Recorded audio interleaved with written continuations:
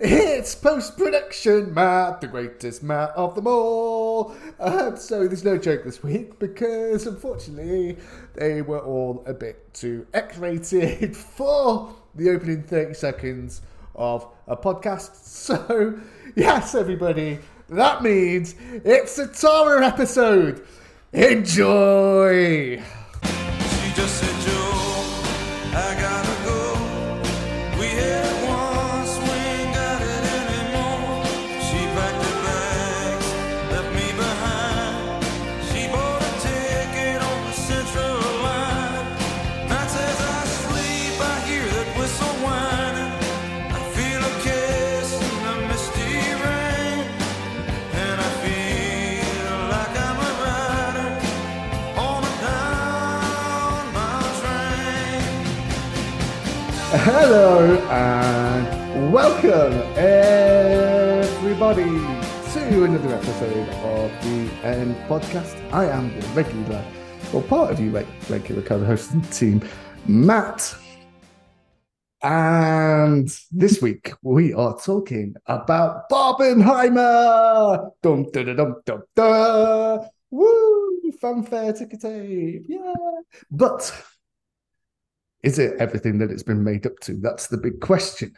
So before I introduce you to a surprise co-host today, I will tell you we are on all your favorite listening locations if you're watching this on YouTube, and indeed as the MPod One Shots. And we also have a Twitter and an Instagram, which is the end_pod. However, if you're listening to us or watching us on YouTube, then subscribe, follow, comment, share, do all that great stuff. And that's not exclusive to YouTube, but what is if you're listening to us on YouTube, then why don't you go and have a look at our full podcast with the full episode? Well, that's enough of that out of the way. And as I kind of flirted with you earlier, Tim's not with me today.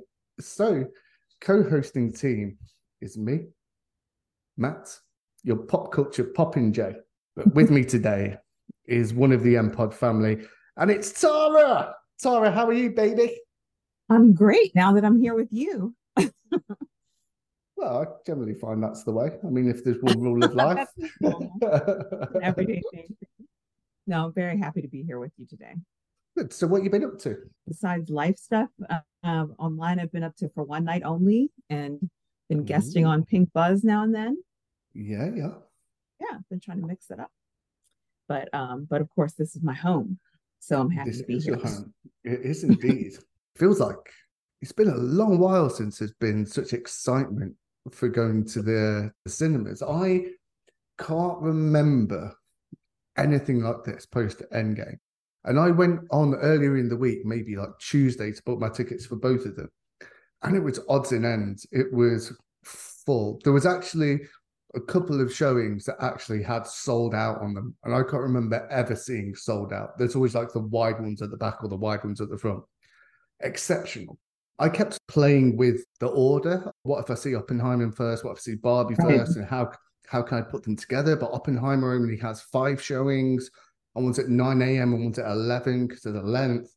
And then Barbie's just filling up. It was I would say panic stations, but it was it was tough, mate, trying to find like a good double bill. However, on Thursday morning, there was a couple of extra Barbie showings that were completely empty. And I was like, right, get those bad boys signed up and sent to me. But you know what I did? A lot like today. What you won't know, avid listeners, in Ashburn, in Brussels, and throughout the world. I was going to say Brussels, we're talking to you right now. Yeah. Oh, we've got a second one though, Tara. We have Ashburn as well now. Yeah, nice. yeah. Welcome, Ashburn. Yeah, unbelievable. We are now a family plus 2. We're adopting. Yeah, that's so sweet. We have a registry if you're interested. So what you don't know is we were supposed to have been taping this about 5 or 6 hours ago, and unfortunately, despite it being 2:00 in the afternoon in English time, I was on my sofa watching reviews to Barbie to see if there's anything I've missed. Maybe I got the wrong end of the stick of it, and I nodded off. and I effectively stood Tara up. What a despicable human being I am. But I also did this on Friday morning. I woke up at 10 to 9, and the showing for Barbie was at 9:30. Yeah, I know. So I was thinking, half of me was like, fuck it, it's done. We'll just try and book one later. But I Right. thought, well, let's not make that decision now. Let's try and get there and see what happens. Because I think if we just have a Portuguese shower, like a bit of a wash, rub down in Is the that what you sink, call it? It's yeah, a different, it's a brush my different country teeth, here. just get oh, I can imagine. and then it's like, yeah, just fuck it. We'll just get there and then we'll see. Look, if I miss the first 10 minutes of a Barbie film, it's not going to affect the episode. And I Exactly. get there. I'm not even rushing. I'm just casual because I think it's like dead and buried at that point. I get in there with like 4 minutes or 3 minutes to 10 o'clock. With in mind, it's supposed to start at 9:30. I take my seat and it's still in the adverts. Oh, you were lucky. Oh no, that's outrageous behavior by the cinema. Oh, well, I have a theory about that, but I'll save it. However, when I did sit down, it was literally, shh, everybody turn your phones off. Let's not spoil. And then it came up like Barbie, whatever the rating is, and then it got into the film. So, PG-13. well, we don't have, I think, yeah, was it PG? We don't have PG-13 here. Oh, what do you use instead? Well, we have U, which is universal. Then we have Okay, PG. so that's like G. Okay. And then we have PG, and then we have 15, and then we have 18. Okay, that makes more sense, really. I think Oppenheimer was 15, maybe. I don't think it was an 18. I think it was 15. Whereas I You think know, with you, it was an R. yeah, I thought it was a hard R. Oh, that's interesting that it didn't get that. I was going to say if it wasn't for the one thing, it might have been for the violence. Well, there wasn't even that much violence, though, was it? I No, think, I guess it's just that I knew there was violence in my head already. yeah, Like yeah, you yeah, bring the violence with you. yeah. They Yeah. didn't show I on mean, screen. there was brief sexiness, weren't there? Yeah, that's what I was thinking that they probably did it for. Yeah, And I I think so. I don't think they should have cut those, so I think they were important. I mean, it's betraying intercourse, isn't it? It ain't like a kiss on the cheek sort of shit. And there was nudity, so Jordan? but it wasn't graphic. It weren't like none of these No, it was sensual very classy. like these sensual thrillers in the 90s that we had, like Body of Evidence Oh yeah, or like Basic Instincts and that sort of shit. right. Like No even teeth. like the hand that rocks the cradle was quite saucy. Oh, I love that movie. If we ever Yeah, do a rewatch, dude, Rebecca De Mornay, fuck, she was an actress, you know. yeah, To the point whereby I can't remember who we were talking about previously with this trait, but you're kind of like, is she just a bit little? Is she a little bit touched? Like, is she just a little bit fucking mental? I don't know, but that scene lives rent free in my head for the rest of my Mm. life. I think. Because for our episode that was scheduled for next week, it was going to be Tom Cruise 80s films, Oh, best of, worst of, and I recently rewatched Risky Business for that. yes, that's what I was Oh, thinking dude, about the train. she is an absolute siren. There's Yes, no she two is. ways about it. Even though Tom Cruise is a short man, but nonetheless a hideously attractive man at that age. That's Like, a good word for it. Hideously attractive. Yeah, so obviously, even him, an inexperienced though attractive young man, has been propositioned by this ne'er-do-well older lady. and she's a pro on top of it. Yeah. Well, I'm glad we had this conversation, Tara. I don't know what got us onto it, but I feel like we've been appropriately derailed, and I'm going to pull it back in. Oh, it was Florence Pugh getting her knockers out in Oppenheimer. Yeah, That's what it was that was like. it. Yeah, yeah. Do you think with that, because oh God, what's her name? Jennifer Lawrence in the comedy that she just did, 18 comedy. I haven't seen it yet, but I know what you're talking about. Yeah. But she bears all in that, doesn't she? Like Okay, I heard she did, but do you think because of like what happened with the iPhone leak and the frappening and like the shit that Florence Pugh's been getting on the red carpet about, like unfair commentary on her natural body shape? Do you think actresses that have been sort of subjected in that way physically, like almost commodified physically in a negative way, do you think they just get to a point in their career when they go, well, what fucking difference does it make now? Like, I might as well. Like, if I this is can what you want, imagine. then go for it. Yeah, I imagine that's possible. I obviously no one's ever asked them a question like that I know of where I heard it, but just thinking about it, it kind of makes sense. Like when the horse is out of the barn, at some point, you Yeah. just lean in. Yeah. I can imagine one of the worst things for a young lady to have to go through when Jennifer Lawrence said that the worst thing about it wasn't that she knew it was there, is that she could go to a friend's house, like a barbecue, and there'd be people Mhm. there that she doesn't know, that she knew at any moment could go on their phones and find new pictures of it. That was supposed to be like something between her and Oh, that's really well. oh, like About a Boy. Who's the About a Boy guy? Played Oh, Beast for the Nicholas. X-Men. James McAvoy.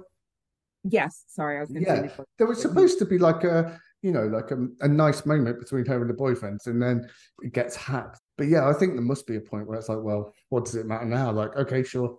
So let's get on to the first film then, shall we, Tara, baby? yes, we shall, Matt, darling.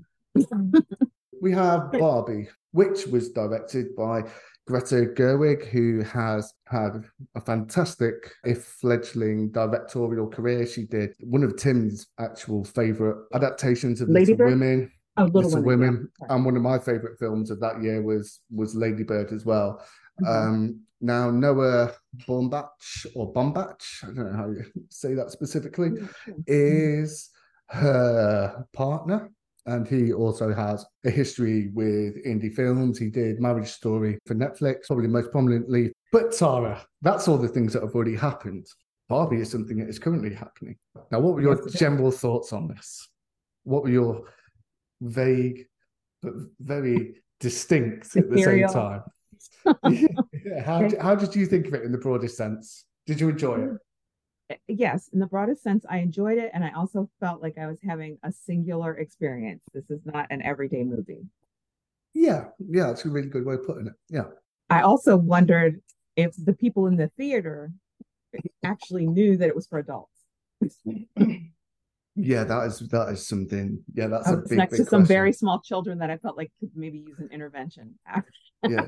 But what was your general experience like? Because I've never seen anything like it before. Like, because we're quite reserved over here in Blighty, Mhm. where the only Oh, we're film that's not. ever got whooping and cheering or even clapping, there was Yes. conservative clapping when Spider-Man came through at the Was end that of Tom? Endgame.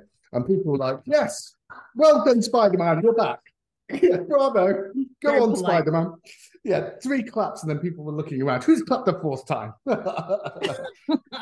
No, it was Yeah. very loud. It was loud here. Yeah. Besides the children chattering, there were also people talking back to the screen and cheering at Yeah. certain moments and things like that, which Yeah. I'm used to.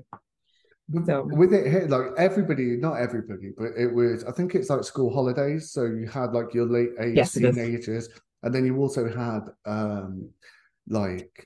ladies of probably young or established families. So we're talking like 30s, 40s, maybe in 50s, and everybody was wearing pink.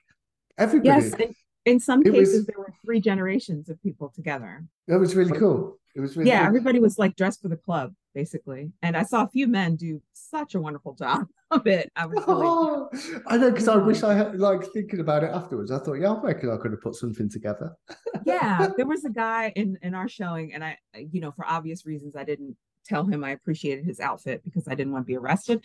But but he really pulled off like a baby tank top that came like to midriff. Oh, what a guy. Did he I have a gotta little give him paunch? credit. Did he have a paunch or was he ripped up? He was ripped, but he was a baby, Oh, so I couldn't have okay. impure thoughts. But if he had been older, maybe. Well, I mean, you don't control where they come from, Tara. What you do about them is under your control. Have you been talking to my therapist? Maybe I am your therapist. Oh, one never knows, do one? No. I I was more excited about the proposition of the whole Barbenheimer thing. Like Yes. Yeah. this is because it's not our jobs, but we really enjoy this sort of stuff, and we volunteer like quite substantial amounts of time to the podcast. So when you have like something that's come from nowhere that Mhm. feels like an event that is it sort of surpasses your own circles, and it's kind of like almost in the zeitgeist immediately. That when you Mhm. can attend that, and I often go to the cinema on Fridays. Sorry, and like with Mission Impossible 4 a week earlier. And I saw that on Saturday. because I go in the daytime, I'll get a McDonald's breakfast on the way. I'll see the first one at 11. That's a good idea. It is a good idea. It's the best Yeah, idea. Because then you're hooked up on MSG and French fries, and you're exactly. like, or like egg McMuffins and hash browns, and you can't wait to get set down. That's probably why I fall asleep so much in the cinema as well. Oh, it does make sense now that you say that. I'm So, going in with like some cheese sticks in my purse just in case. It's not the same. and then you can watch the first one early afternoon, and then miss the rush hour traffic and get home for about 4 o'clock, and get Yeah. down the pub and make yourself a succulent Chinese meal, one or the other. And usually, I wouldn't say they're empty, but they're sparsely populated because I was specifically gone in the morning and the afternoon, early I afternoon like that. before here. Yeah, Yeah, because it feels like it's more my comfy space. I mean, I went me to too. see the biggest one I did. I've done a couple of 3/4s and I've done a couple of 4/4s and I've done yeah, I think I've done mostly I'll try and do a twofer. Like if I go, like I'll get Oh, two I in or just caught three. what you meant. Did you see me giving you orientation reflex on that? I'm like,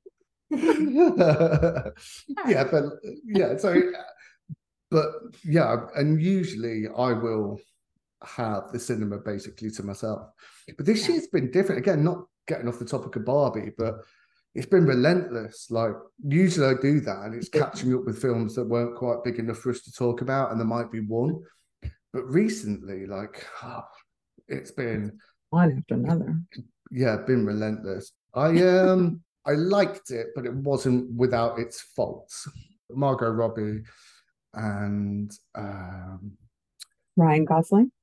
Ryan Gosling. They didn't do it tongue in cheek. They committed to the characterizations of Barbie and Ken. Set design, like I felt that I was in a toy set. The way that they took the finer parts of playing with the toy kit and Hmm. translated that into a film was really. But then when it went into the actual story, I was really impressed in the way that they did it. And you're absolutely right. This isn't a kid's film. Not at all.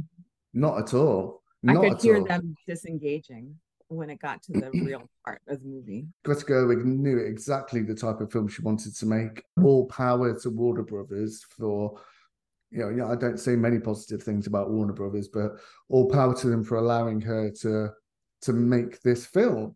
And also, Barbie as a brand, it satirized it and it pointed out its faults, but it also pointed out its positives. So fair play to Mattel for allowing this film to be made in this way. Even poked a bit of fun at themselves, which I thought I really wasn't expecting them to. So I thought that Yeah. was a surprise. A couple of the things that I let itself down was consistency of, That's fair. are we going for realism or are we going for like fantastical realism or Hmm. realistic fantasy? And some scenes were a bit, oh, but I thought we were in the real world now. How come it's looking like this now? Like we had a very Yeah, I got serious confused moment, a couple. and now Yeah. we're in this sort of almost like pseudo dance sequence that would have been Yeah. appropriate in West Side Story or something. Do you remember reruns of shows like The Monkeys where they would have like, Exactly. Yeah. yeah, that's what it reminded me of. It was like a diversion from the main plot. Yeah. Or the Yeah. end credits of an episode of Benny Hill. Yes, exactly the same. So while there was a clear message, at times it mixed its intent a little bit because it was sympathetic to Cam in one Mhm. instance, but then one or two moments when it was almost out of character, stare at the camera and make a speech about the patriarchy Yeah, it got a little or speechified. about, you're doing really well. You're letting people make their own minds up, and you're giving quite a balanced viewpoint on most things. And now I feel Mhm. like you're stopping the film and just looking at me and telling me. Given how great that temptation could have been, though, I felt like they were very restrained in terms of how much they did that. Because I would have been tempted. This is the kind of thing I'd lecture on, literally. Yeah, So to not give in to the urge to be like, well, we're all here. Let me tell you what this really is, kind of thing. yeah. Yeah, I think there was some restraint shown there. They played Ken as not like antagonistic, but they showed from a male point of view. I wouldn't say from the male gaze because that always has like negative connotations. But Do you know the anniversary of that was like a couple of weeks ago? It's timed perfectly. what's that? Sorry, The male gaze had its 40th anniversary recently or was that a 50th. film or? No, just the idea of what is Oh, it, really? when she put the idea out, it was 50 years ago. Yeah. Right, right, And I don't right. know if that was an incredible coincidence or not, but I got like a queued up article about it in Yeah. my feed. But I think it did a really good job of seeing how despondent young men are and trying to find, somebody to respect them or somebody Yeah. to love them, and how difficult that's become, especially with how internet dating and things like that, that it almost the power is with the women in that instance. And I think that that showed the helplessness of some young men's plights. I mean, not that they look like Ryan Gosling and have six packs and are just in a manufactured Right. situation, but I really enjoyed that opening part of the film because I thought it was that experience is quite evident of what a lot of young men actually experience day to day. And I thought it's great that they're showing the sort of two sides to the situation. Can I add a bit to that and say that Yeah, of course. I think the dream has always been that the fact that men weren't being commodified as much was going to be our route out of being commodified. But instead, it seems like we've found a new way to commodify men so that they're getting bad treatment.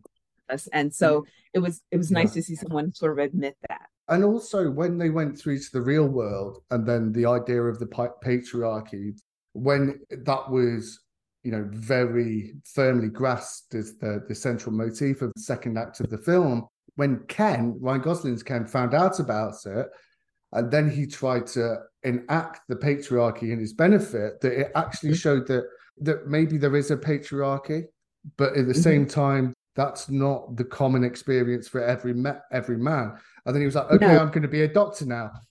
Well, are you qualified enough? And then he was like, well, am I? right. And it went through it. I went through it and then went through it until he was just trying to be beach can.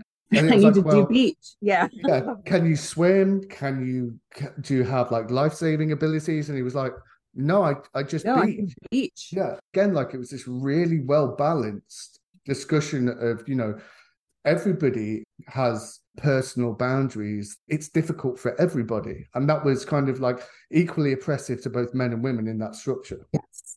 Yeah, I think they really hit the sweet spot with that.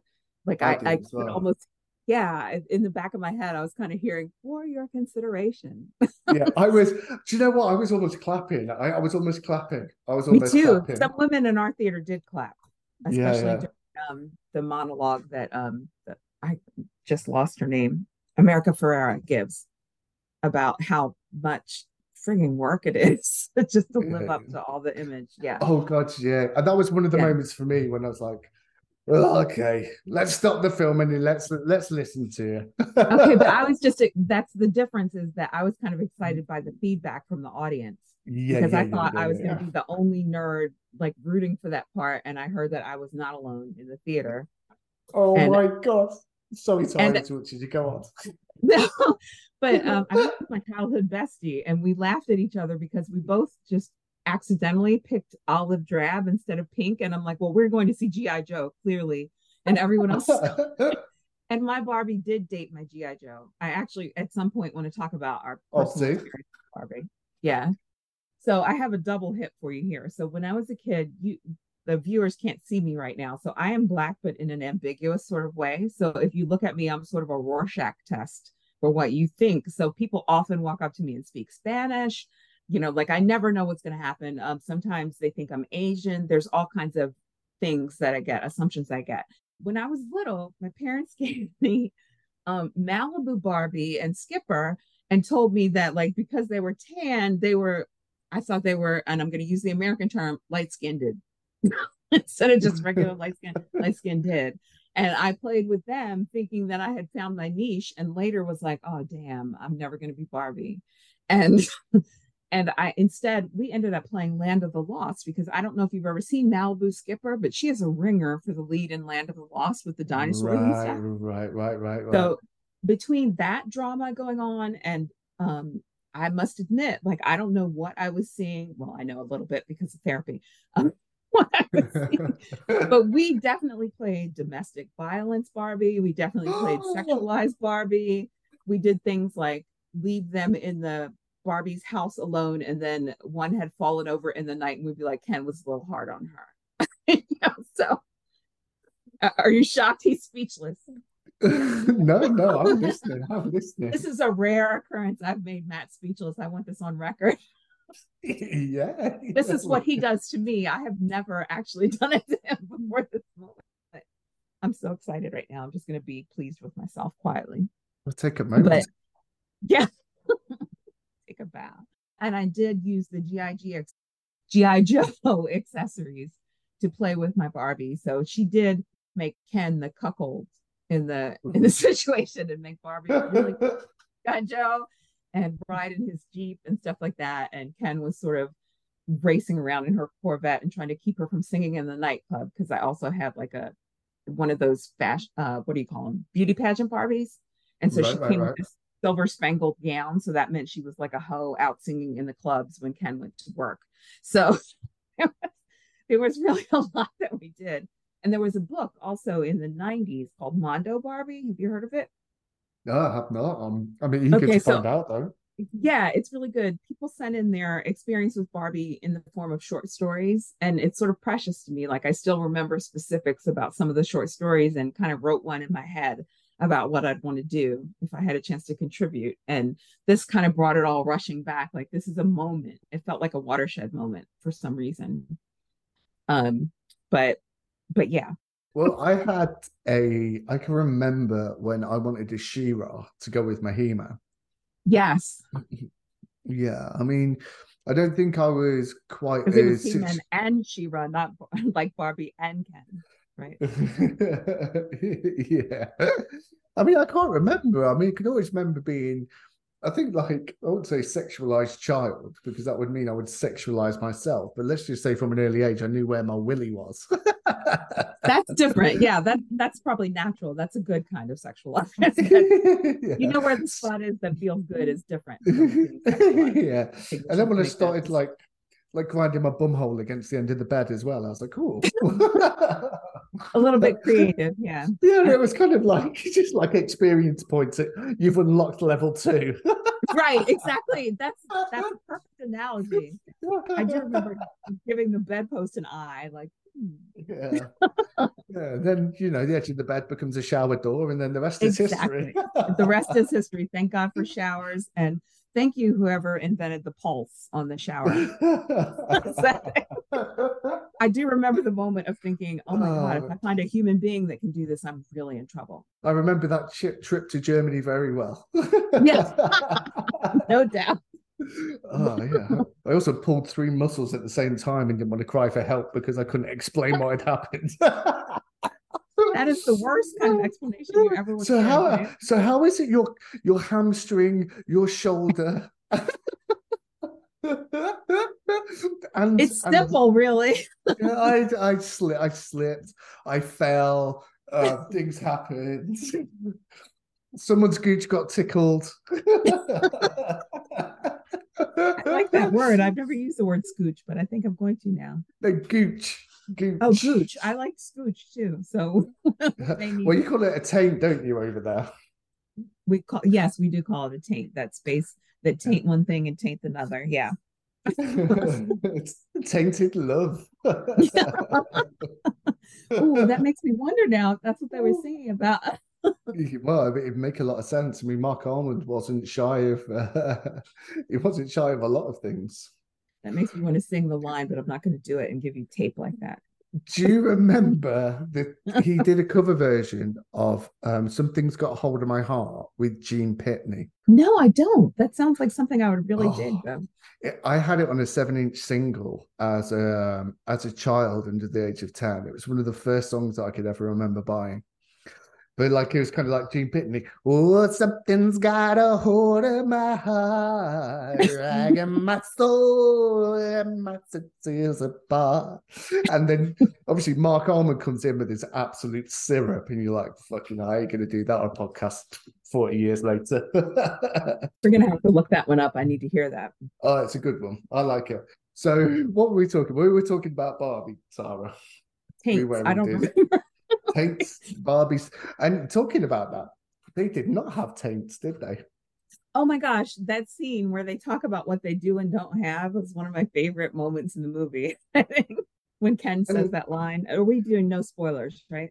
I know we do spoilers, yeah, just knock it out the The part park. where he says, "I have all the genitals," is like one of my. And I say that I almost switched off in the first 10 minutes, but I liked how literally the literal interpretation of some, like without the hand, it would pick her up and it would just like float her Yes, she down to would the drop. car. And Yeah, then she'd be in the car and the car would be driving on its own and she's like waving out the back and of she it. was the And right proportion to the car. Like real Barbie was kind of stuck in the car. Her feet didn't really yeah, fit. yeah, it's really good. Oh, Yeah, it on was. before we move on too quickly, I was like, oh, fuck it, I ain't gonna watch what I say. It is what it is. Did I you? haven't been watching what I say. Come with me. There was a moment when I was like, is that the trans guy from like the Miller? I was like, is it because it looks a little bit like him, stroke her. Shit, is that trans Barbie? And it took me a long, even in the final scene that she was in, Ryan Gosling's Ken was in front of her going, "You are absolutely beautiful." I was like, that's. I don't think that was originally a lady. I missed that. I missed that actually. But Now, it was, well, there's twofold questions. One, there's 2 points, and I think they're contrary to each other, and it depends on which side you fall into. One, inclusion for inclusion's sake, has there ever been a trans Barbie? Are we just ticking a box? Are we just doing this to get a reaction? Second of all, the fact that it took me a good couple of minutes this morning to even find out who the lady actor the actor was. was Yeah, says to me that it wasn't. However, there has to be some intent there in the first instance to provide it, absolutely. but they didn't make a song and dance about it in the film. Which is the way it should be, honestly, I think. Yeah, Is just happening instead of like, let's put a spotlight on it and say, woo, watch us with our and that's the way it inclusion. should be. Yeah. And Yeah, when you absolutely. I think that's and when you really have to think about it that much as well, you just say fair play to the lady. Like you've done a good job at being a absolutely. trans lady. Like you're winning. You're winning at being trans. Like Yeah, absolutely. I have not even seen one thing said online about it. Like, there's not been any. I mean, don't get me wrong, I don't bother with Twitter anymore. No, but But on Google, all my stuff is about films or Leicester City. So right. I That usually makes sense. like, what people really think about, or like, so I think it went unnoticed by and large. I think you're right because my algorithm is not that far off yours at this point, thanks to my Leicester City adoption. But I haven't seen anything about it. And I also spent a good part of the day yesterday plugged into NPR and I didn't hear anybody talking about it there either, which would be a Yeah, place I yeah, would think. Yeah. yeah. So, I mean, well done to one Greta Gerwig. I'll tell you what, let's not objectify the actress. Who was it? No, I don't want to. Hari or Hari Neff Okay. was the actress's name. So yeah, fair play to Harry or Hari. What about the Dua Lipa in John Cena cameos? Oh my gosh. I think at one point I actually exclaimed John Cena for the win, if I remember correctly. They were just nice little extras. It's what the film does really, really well. It gives you something to think about, and then it gives you a moment, and then it's pretty well put together. So I suppose that's good editing. The thing that Mhm. I was talking about earlier, when Barbie and Ken are in the real world, they have very Mhm. real world pushback to, they're wearing the fluorescent, the day glows beachwear Yeah. with the day glow rollerblades, and Yeah, that they was go great. down. People are like, what the hell's going on with you lot? And then Yeah, it's all played as quite real world experience. But when they go to the right. Mattel offices and you have Will Ferrell and you have the gentleman that spots the problem, it's kind of Mhm. almost played like a musical, It was hard, exaggerated and over expressioned, kind of a perverted little its clunky. intent to me. It reminded me a lot at that point of Elf, which Will Ferrell Oh, was that's a in. good callback. Yeah. The main arc was about reconnecting with the person that owned her, and the Right. misdirect that she thought it was a child, but it wasn't. It was one of the mother's final memories of growing That up, was and great. that when a Yeah. kid moved away, that romanced the Barbie doll because it reminded her of growing up with her young daughter. Hmm. And although it came back to a lot more of like a traditional comedies trope sort of thing, as opposed to the almost absurdist realization of Barbie, Hmm. that when we then went back to almost surrealist musical elements with Will Ferrell, I was kind of, well, I thought I thought we'd taken the step beyond this, and now we're sort of injecting it in against what you've told me this part of the film is. Yeah, it sort of felt like a stutter step. I remember in the movie, my childhood bestie and I looked at each other and simultaneously said, "What the fuck?" And Yeah. sort of shrugged, like, we'll just roll with it. But what's going on here? We just kind of went, okay, we'll let them have that, but we don't understand it. Maybe it'll make sense later, kind of thing. And that was jarring at that point. Even the way that they used who was the narrator? It was a really famous lady. Helen Mirren. Helen Mirren, exactly I thought it right. was Hannah Waddingham, and I was so excited. And then when I found out it was Helen Mirren, I'm like, of course. The way that they used that, and the way that they used the Very background clever. music and the sing-along elements to it, they started it with a very traditional, made for kids. Barbie's doing great. Barbie wins the day.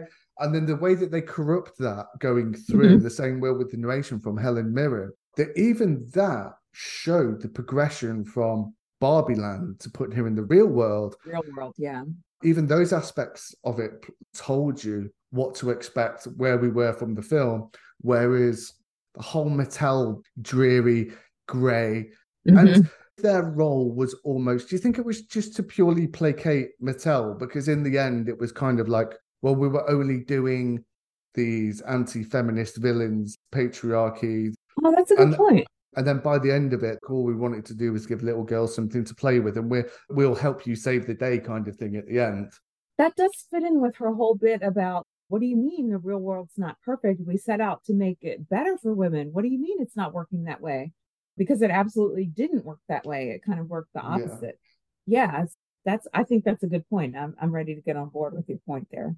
And that's a good way to still leave Mattel in a bit of a good light so that they could get on board with this. Because when at first I was kind of like, did they agree to this? but but when you say it that way, it makes perfectly good sense that they would Yeah, be. like we're going to be honest about the film, but in the end, we're going to show you to, your intentions were true, and we're actually going to put you into the resolution of the film. That's Right. It felt a little bit forced, so that makes sense that they yeah, needed it to does. do Yeah, it. Yeah, it yeah. makes a lot more sense. If there was ever anybody to play Barbie, it was Margot Robbie, He was and built for that. I need to be honest with you, Tara. There was Uh-oh. a point after about of an hour into the film, and I had a massive stiffy. Like not even like half mast. This was a fucking Really? tempo. Hold on. I No, was I did sitting at not. the cinema on these reclining seats, and I was like, "What the fuck is going on here?" Looks like we're crossing our For your legs for the next transparency. hour. I wish I could give you some kind of counterpoint that would make you feel better, but I It didn't was yet, it was outrageous. Like yeah. literally, I just looked down and went, because I mean, Especially some of the shots from back with her walking away with the little butt cheek. unbelievable, mate. That's what did it. And I was thinking, look, it's not, it's not against the rules to be stirred romantically while you're watching an attractive woman No, it is toss her not. away wearing very little. But to have a raging stiffy in the middle of what you expected to be a child's film is not acceptable. It's not at No. all. And I thought, I but thought, God, I'm going to be on the front page of the local newspaper as fucking no, cinema pervert. I'll come forward and speak for you if something happens. But I kept thinking, I kept thinking it's PG-13. It's okay. Do you know what I mean? When I had other thoughts that were very Mm. adult, I kept thinking this is not really meant for children. It's not my fault that people brought their children. Exactly. It's okay. And in I fairness, definitely had feelings. I always sit in the first three rows, so it wasn't that Oh, big that makes enough for sense. anybody else to see it. That makes that makes sense. We were at least 6 or 7 rows back on purpose because I have gotten a stiff neck before from being in the first couple rows, and so we try to avoid that. Well, at least we both had something stiff. Right? We have that in common, and look at what I'm sporting here. That's a big one. Oh, crikey. I'm touching my neck right now, you guys, Oh, yeah. just to make it clear that I'm not doing anything bad. Lie on your back and shut your eyes.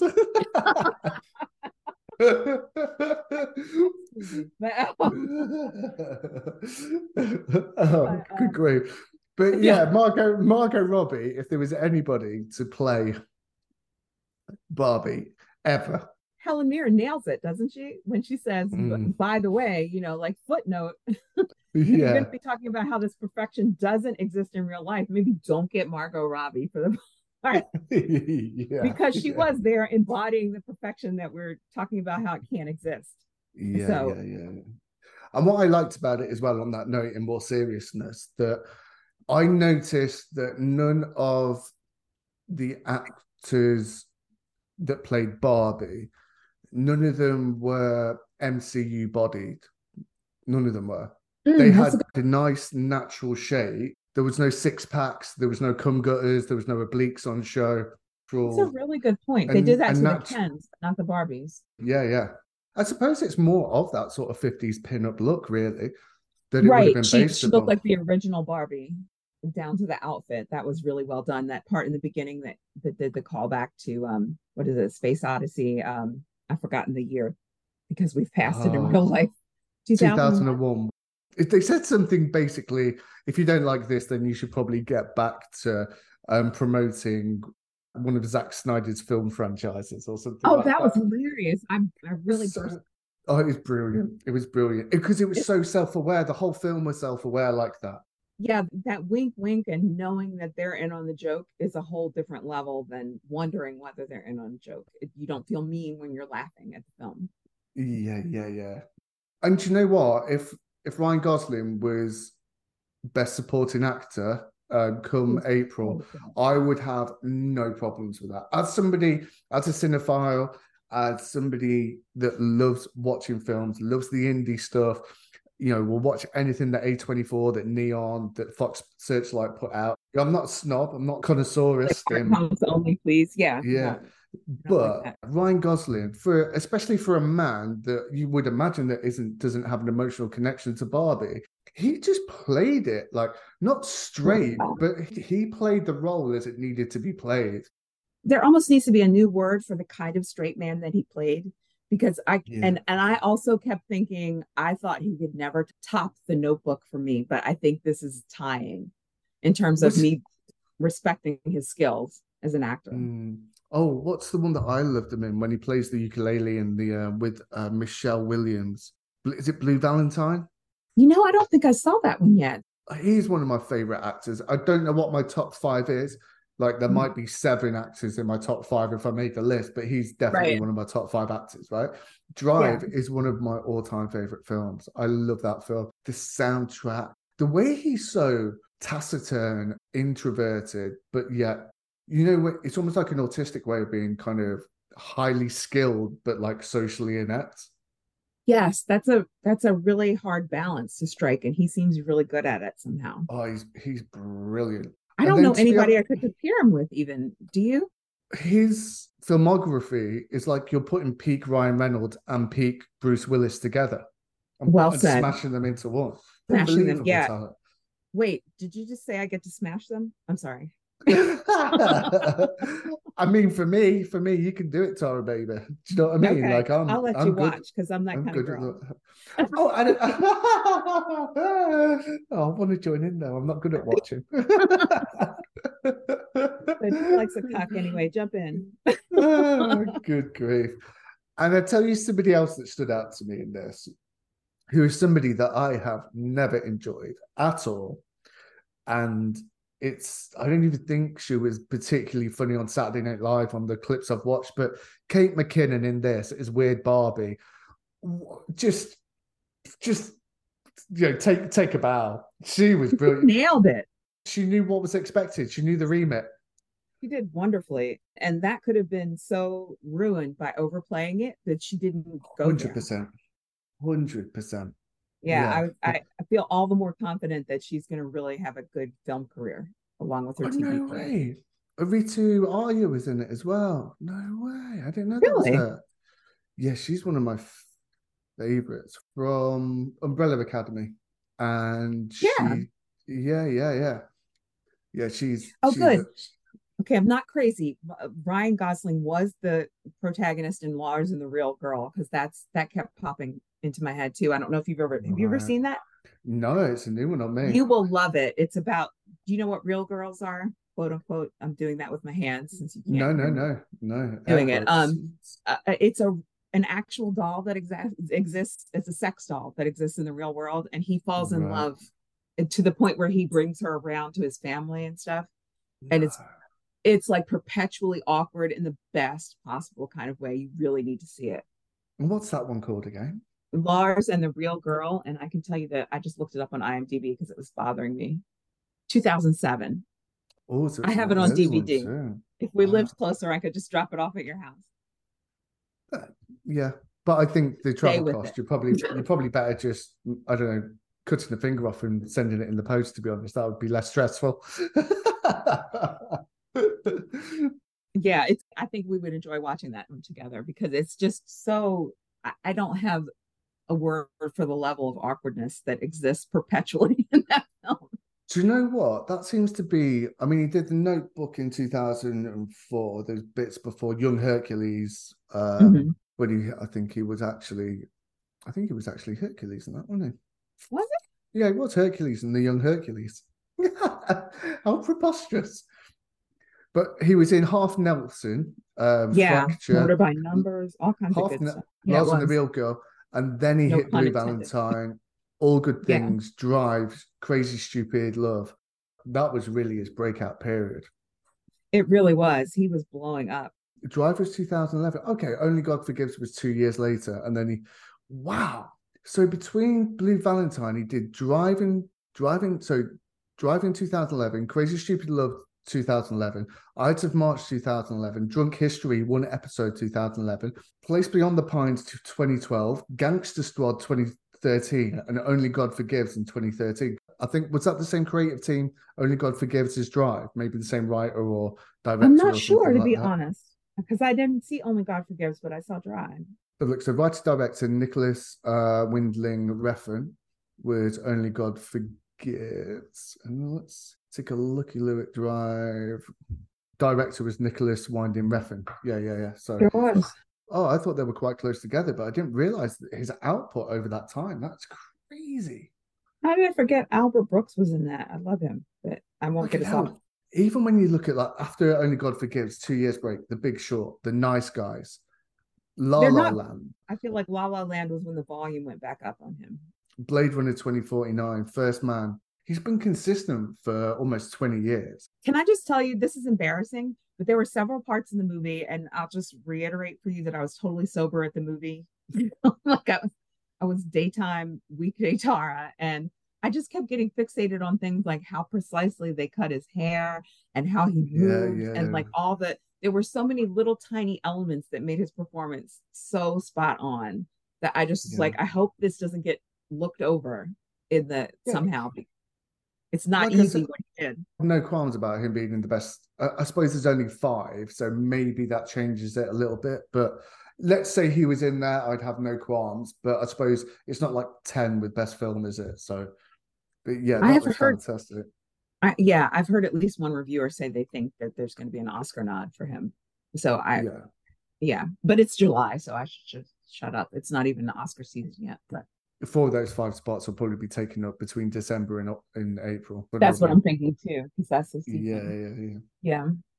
So, do you have anything else to say about it? No, except to say that it was the kind of movie that I left wanting to see again. I think that's a good bridge for me Yeah, to I'd the watch next. it again. So, Mhm.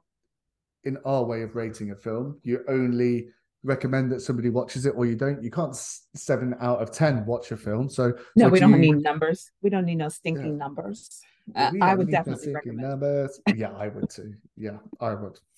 I would. Definite recommend. So, dear listeners, what you don't realize is we just took a little comfort break in between our thoughts and feelings on the two films. What Listen, has been filmmakers, comfort break, really good idea. yeah, Mr. Nolan. So we're back, and this is our thoughts and feelings on Oppenheimer. B, B, B. What did you There's think a about it, Tara? Okay, so I have a secret that you don't know about me, and don't be afraid. It's not a bad Good. secret. Okay. Well, Okay, so as a nerdy child, my my mother and my aunt often took me with them to adult movies, thinking that I would fall asleep or otherwise occupy my time instead of Right, getting right. into the movie. And so I saw all the President's Men in the movie way, way before I should have. And it's become one of my all-time favorites. Like I can recite pieces of it. And I just kept thinking, I don't think a film has, I don't want to overstate, but it felt like significant. It felt significant to the point where Okay. I will be comparing it to all the President's Men in my head. And for me personally, that is a very big deal. You were suitably impressed. Yeah, I was. I mean, I think there were parts that, how can I put it? The things that I thought maybe could have been more clear, I'm not sure how I would have made them clear without getting didactic. So I'm willing to say that there's, some subjectivity and that we have to kind of live with that. But yeah, and I'll say some more about subjectivity when we get to the finer points of the movie. But I really enjoyed it and immediately was thinking I could watch this again, like right this minute. Now, Really? to be fair, I did what I do before I'm getting on airplanes, which is like limit my fluids hours before so that I won't be uncomfortable. And I was sort of shocked when the credits rolled that I wasn't, doing the bathroom dance Really? at that point in my seat. Yes. Yes. And I thought about you because I know that we both like to wiggle a little bit. I thought I Parkour, wasn't yeah. possibly going to make it. And I kept thinking, I hope I don't pick the wrong scene to run out, but I made it somehow through the 3 hours. I loved this film and liked it less and less as it went through. Really? The first hour, when it was about him getting the team together, what I noticed was how much story had been told in such a short amount of time. I That was my was favorite. in I was in raptures about the editing Mm-hmm. because I realized we're definitely past the hour mark now. We have to be. So much as story has been told. The first And act was incredible. yeah, just the editing. I started noticing the cuts and they were quite rapid. Like no scene before it went to a different location or it went to, and it wasn't just this guy's talking now, this guy's talking. Right. You're talking like 30 seconds between scenes. I thought, wow, if this is going to keep my attention like this for the whole 3 hours. Then let's do But it. I think what I would have liked to have known, I mean, look, it's in the title, it's Oppenheimer. It is a biopic in every Mhm. single meaning. It wasn't about the nuclear bomb. It wasn't about excuse the pun, the fallout of that in global terms. But Oh, good I part about do the feel punch. that Yeah. in the first hour or so that it set the film up a little bit like that because it was a race against the Nazis. It was a race against the Russians. A race to make us understand how someone could get to that point subjectively, to thinking that creating the greatest weapon could be the fastest path to peace. But I just feel like it almost slowed exponentially to the point where I felt that the last hour was almost redundant. I know, Really? yeah, I did do. I completely switched out. The sound engineering was pristine. The way Yes. that a chorus of foot stomping could be turned into the rumblings of an atomic bomb. However, one of my biggest problems with this was the score, and specifically in the third act. Really?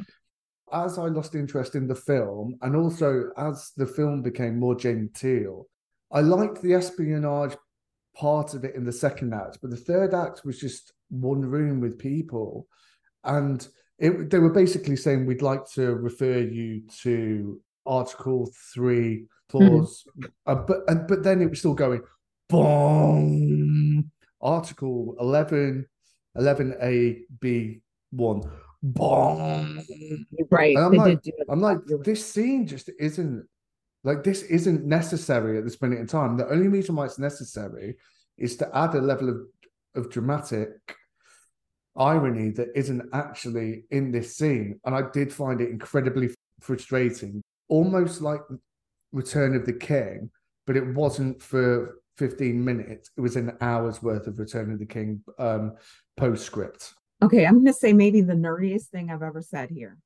And that's a lot. That's a high bar.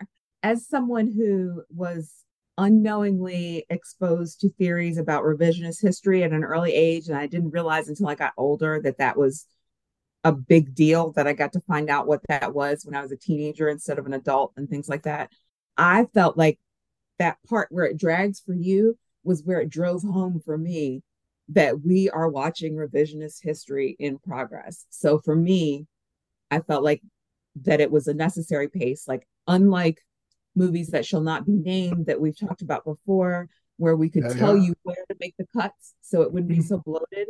I didn't feel that.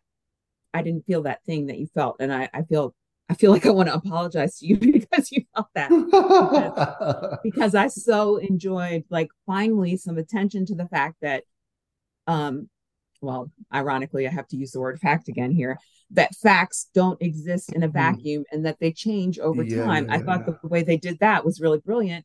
And to be fair, subjectively speaking, talking to someone I know in the real world and trying to explain to him why I was excited about seeing the movie, and he's Yeah, in yeah. his 30s, so he was not a Cold War baby. So I had to explain to him, like, no, there was literally a time when the smartest people in the world thought that if we invented a bigger bomb, we were going to make more peace. And he just was Mm. like, explain to me how that happened. I can't understand how that happened. So I was kind of primed for let me see how the case was made after the fact against him.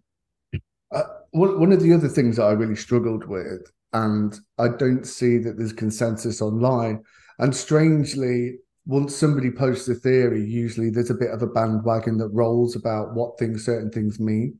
Mm-hmm. Um, One that I've always spoken about in the past is the way that the mental health aspects and the disbandment of public health and how they abandon people like Joaquin Phoenix's Joker. Yeah, But that's a good point. I thought it was more about perception and the way that we watch that film, or the way that we see a Gotham or DC film is always through the point of either Bruce Wayne or Batman. So we only ever see his point of view, and we don't see maybe the more nefarious side of the Wayne family, if it does exist, and things like that. It's almost like every Batman film we've seen is from an unreliable narrator. And No, also that's a very good point. what I also saw from that film was that it turns the camera to us and it says, "This is what you expected. This is what your interpretations of this world was, and I'm now holding you to account for what you previously Right. see." There's a brilliant bit that I've saw from a Black American comic that's basically done most of the stuff over here since the 80s, called Reginald D. Hunter. And I know him. I mean, he's like an Anglophile. Like, he's been here as long as he's been a stand-up comic. But we just like I need embraced him as links. this. It's just like very sort of like very smooth talking Black American guy, and everybody just loved it because it was so like unfamiliar but so smooth. Like, he would only have to breathe once and your trousers would come off. Like, he's that much of a smooth guy. Okay, Very. with that lead in, I need links, sir. Yeah, also, and he said, I don't know what the lead in was, but he goes, "No, I don't fuck with Batman." And he goes, "What do you I've mean?" He heard, goes, oh, was that the guy you sent me? "Yeah, yeah, yeah, yeah, yeah, Oh yeah, yeah, he was yeah." brilliant in that. He says, "I don't fuck with Batman." He goes, "Got all that He money, had all a that point, power. He doesn't take on the industrialists. He doesn't take on right? all this institutional power. He goes and fucks with the guy standing on the corner." He goes, He was "Nah, so on nah." point there. Yeah, But it was mind blowing. It was like, it really blew my mind too. yeah, it's like you're peeking through the windows to the curtains to make sure the thought police aren't going to turn up. Right. Yeah, because I'm very into look, well, I don't have it near me, but my Batman mug is just out of reach over there that I drink my Yeah, coffee out of every morning. And I was just like, whoa, he has a really good point. Well, such a I good react, point. yeah, it's such a good point. And I never thought about it until he said it. But like now I can't unsee it. Yeah, yeah, Yeah, it's not. It's actually quite naughty. it is. It is. I like it. It's naughty in the best um, sort of way. but with that point of view, I liked that there was an alternative, and I liked Mhm. that it was intentionally interpreted with Joker. The thing with Christopher Nolan is, and I think we've seen this from everything since Dark Knight Rises, Inception, that it's too clever by half.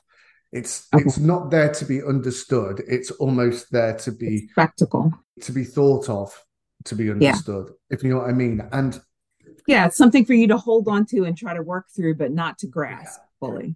I think there is an element of too clever by half. And I think the middle arc of this is when it started to lose me. I started nodding a little bit, started to get wriggly. I had a fully reclining seat where my legs are straight out in front of me. So This might be the difference. I did not go all the way back on purpose. I put myself bolt upright and leant forward with my hands on my knees to try and stick with it. Oh, wow. Now, You really did try. Yeah, Bless like you. all that gobbledygook that I was just talking about with Joker. The thing with this is, I don't think it was clear what the black and white meant. We're dealing It with wasn't. three non-consecutive time frames. Now, I've heard that the color stuff is from Oppenheimer's subjective point of view, but Mhm. the black and white is through Sort of the um, objective lens of the future. From Straw's Straw's objective point point of of view. view. I've Hmm. heard that it is. Sorry, I've combined two different things. I've heard one is just basically one's from Straw's point of view, and one's from Oppenheimer's. I've heard one is to show that the black and white is the documented proof, but the color is the one that is subjective.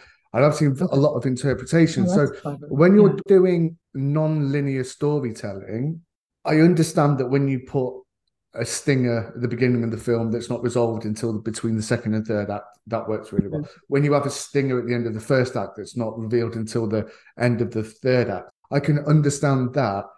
It's kind of choose what mystery you want to use. Are you doing non-linear? Are you doing unreliable narrator against documentation?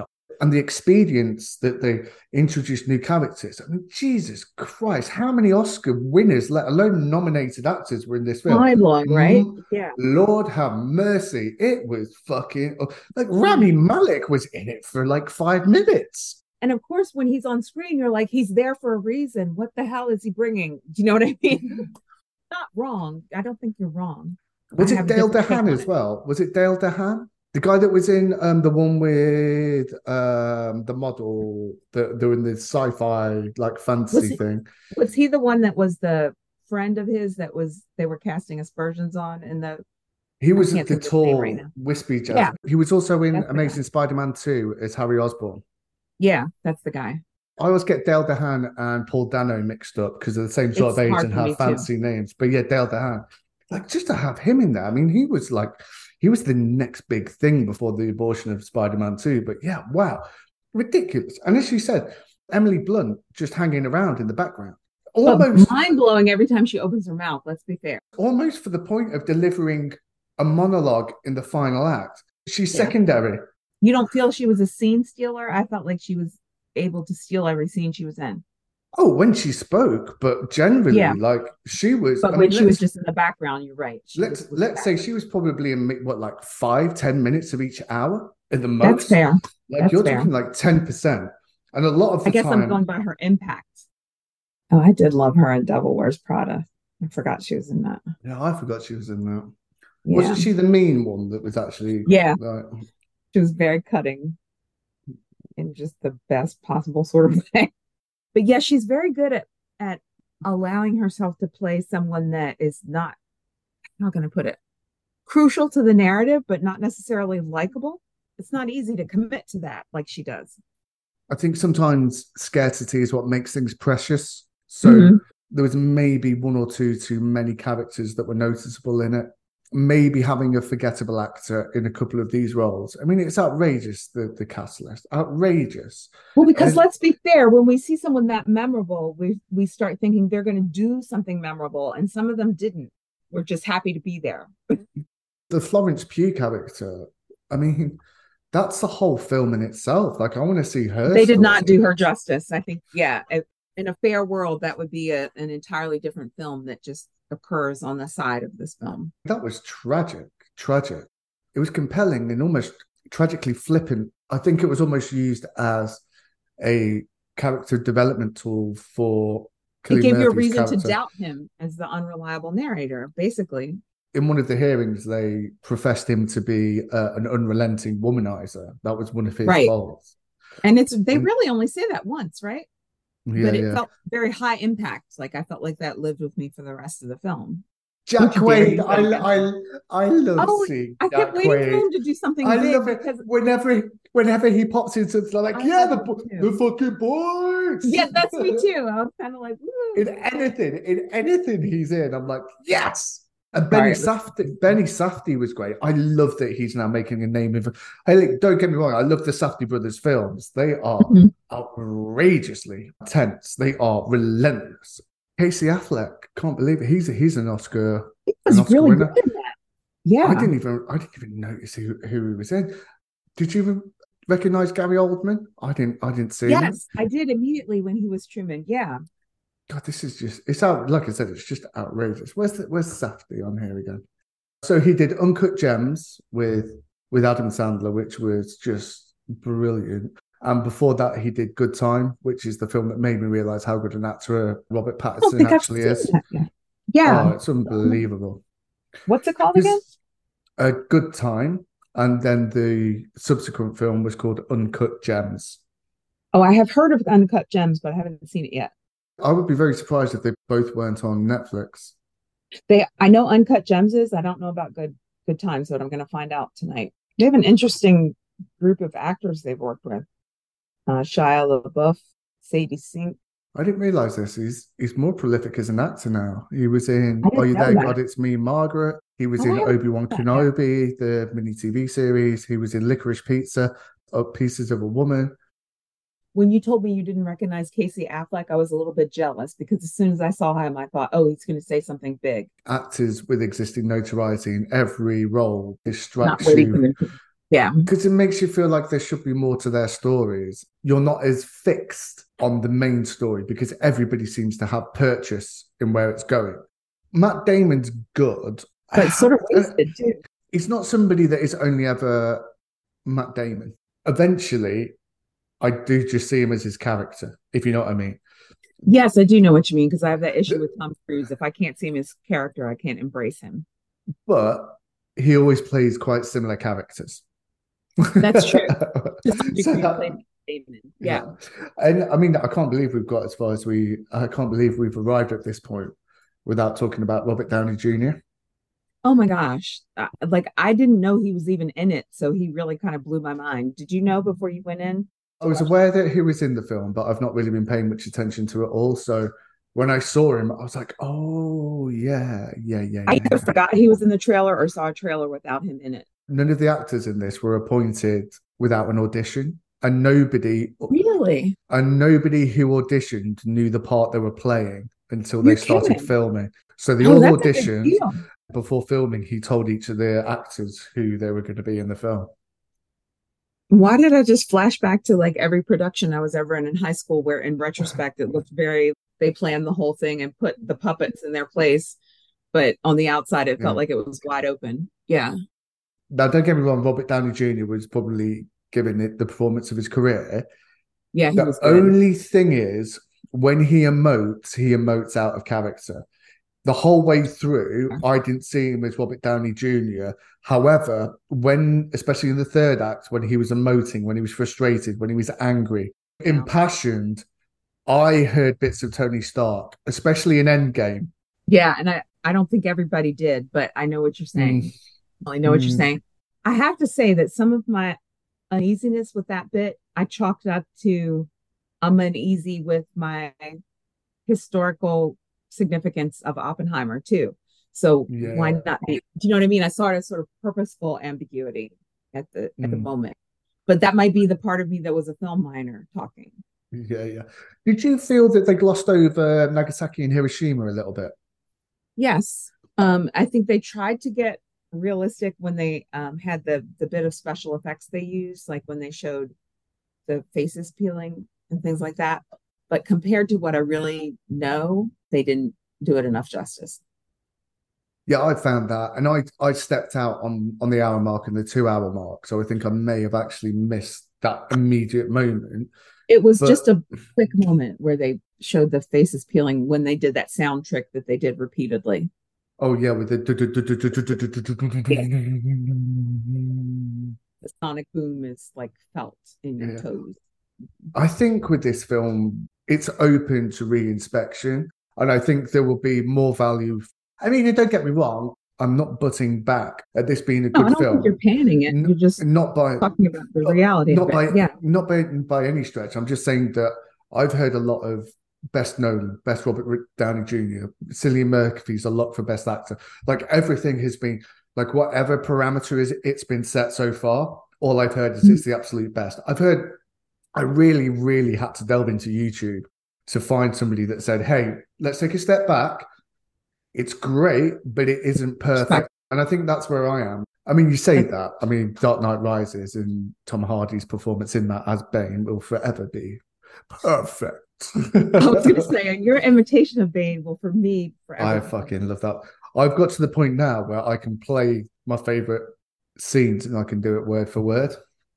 Yes. Well, I will admit on camera something you know in real life, which is that I begged you before to do Bane for me in the real world. So that speaks right there. I don't beg people to do things in general. Maybe he's wondering why you shoot a man before throwing him from a plane. Nobody cared who I was until I put on the mask.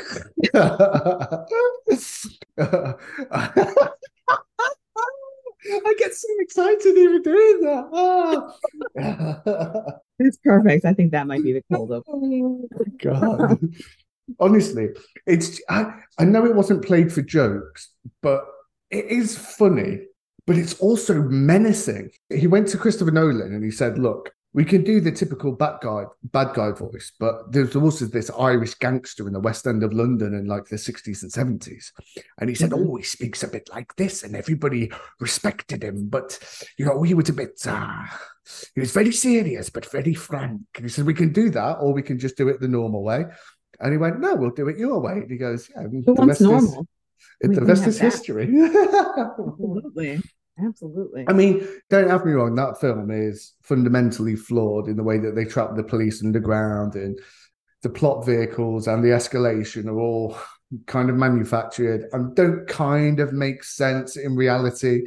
When you're talking about like a city the size, even if it's just the island of Manhattan, it still kind of doesn't make sense.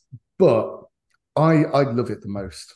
And Batman's barely in it, or like an hour mark or something. I need to rewatch it now because people have compared them as being his best, and I felt pressure. Just that whole opening scene when they pull the wings off the aeroplane, and I imagine it was all practical because that's Christopher Nolan, isn't it? Like I imagine so. But anyway, let's get back to the matter at hand because we've been us. Yeah. The one thing that I find very hard to dispute or be contrary with is Cillian Murphy's performance as Oppenheimer. It was breathtaking. I find his appearance haunting, but I hadn't really given him attention as an actor. Like I need to go back. It's his piercing blue eyes. How do you make a villain who can seduce you? Right. Like on some fundamental level, just take you with him wherever he wants to take you. And he ate like one almond a day to cut his weight to the size of Oppenheimer, to physically embody his persona. He ate what? I think it was an almond a day. Good Lord. That makes sense because he was a wisp. Yeah, he was gaunt, wasn't he? Completely. And they even make reference to it in the movie. Fair. They talk about how like if I can't think of his name, but he's always trying to get him to eat in the movies, and it's not just because he's trying to offer him comfort, it's because he's like, you need it, take it. And I like how charismatic he was in the first hour. That was one of the biggest draws to me. The way that they showed, like bit by bit, how his class was getting better, how his who was the gentleman who ran the lab? What was the actor's name? He used to be a heartthrob. Oh God, he did used to be a heartthrob, didn't he? Yeah. Oh, Hartnett, Josh Hartnett. He was in something else recently where I was like, wait, is that Josh Hartnett? And then it's like it disappears from his face. He was so good. Like if you wanted to ask me if he was ever going to become a great character actor, I would have said no possible way. But now, no possible way. Yeah. A lot of billboard movies, for lack of a better way to put it. No, I know exactly what you mean by that. Yeah, 100%. Yeah, popcorn movies. Did we say anything about? Well, yeah, we did kind of talk about it. I think the use of water droplets and subjective light and sound in the movie were all things that stood out to me. Like I felt kind of, okay, I'm just going to say it the way I feel it, sort of pleased with myself when I noticed what they were doing with it. If that makes sense. Does that make sense? And thinking that I didn't waste my film minor completely, but but that probably means it was some sort of what's the word? probably means it was over the top. The fact that I felt pleased with myself.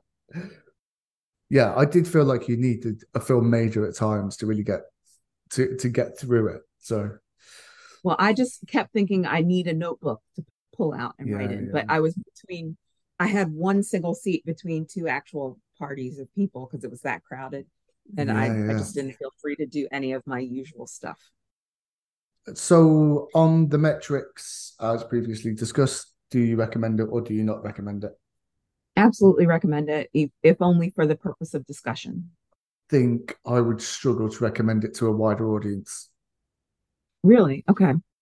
Tim's made the great point before. He wouldn't stop anybody watching it and he'd want to hear what they said afterwards, but he probably also wouldn't recommend it to anybody. That is a different thing. I did think about some particular friends that I don't know if I'd want to see them to see this without briefing them first. So that Yeah. is pretty conditional, I guess. Yeah. If someone said to me, what films do you want to watch? I'd go, well, what have you seen? but Right. There was that. and then I'd find something. But if they said to me, we're going to see Oppenheimer, do you reckon it's worth seeing? I'd go, yeah, go and see it. But it wouldn't be Yeah. the one it wouldn't be the top of the list for me.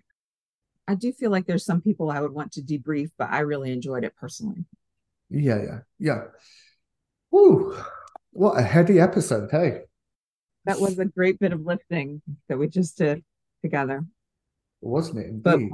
Out of curiosity, which did you prefer out of the two films? Was it chalk or was it cheese? that's hard because It they is were hard, so isn't it? different. It's hard for me to compare them directly, really. So I guess in that sense, I found them both very good, both worthwhile, but it's a different kind of worthwhile. Do you know what I mean? Like Oppenheimer really puts you through something, whereas Barbie's like a fun ride that also brings Mm. home some good points. But which was I your definitely would favorite? recommend this. Spit it out, Tara. I can't. I'm putting my hands over my mouth just for No, those of you you who ain't. You've sucked and sucked and sucked, and now I need you to spit. I've never heard that before from anyone. You flagellated both films equally. Now I need to know which one comes. I've never been commanded to spit in my life. I don't know what you're talking about. All right then, you bloody you. Yeah, well, I just put to what a way to end the episode, eh? With indecision. I would say I know which one when he left the cinema the other day. I would have said Barbie, but I think they are too different, aren't they? I think They're so different. I can't compare them. Here's the thing, right? Okay, Christopher Nolan has had 20 odd years to fine tune his process to making this film, and it didn't leave me satiated.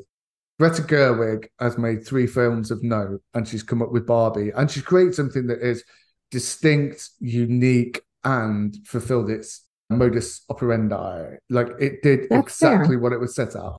I would probably say Barbie. I think there was no blueprint for a film like that, and they really took the reins. And everybody, the cast, the crew, I hope it gets its due.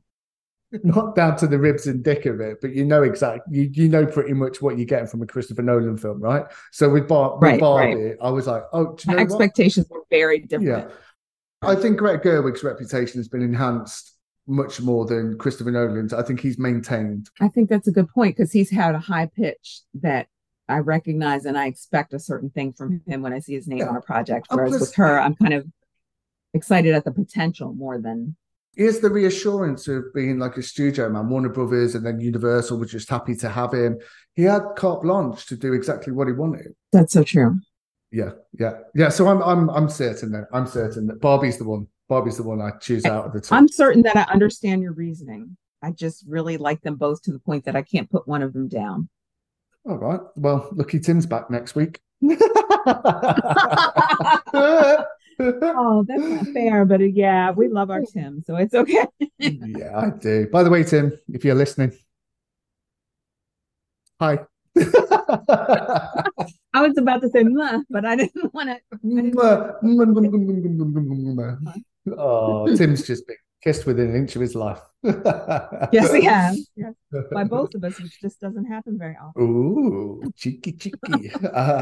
So I think we'll call it a day there. So remember, people, if you've listened to the end, and indeed to the end, then please hit subscribe, throw us a like, tell people about how wonderful I am, tell people how truly magnificent Tara is, share, like, comment. We are the end pod one shot on YouTube. We are the end with Spank Media. If you search for all four, then you'll get past all the erotica and you will find us all linked on that It's list. worth it.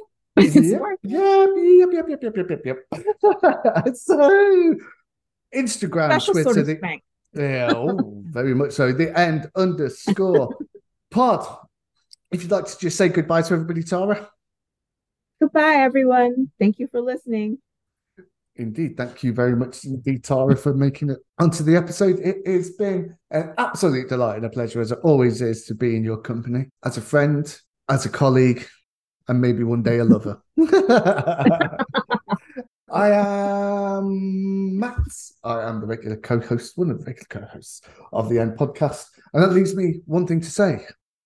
We have been, and this is the end.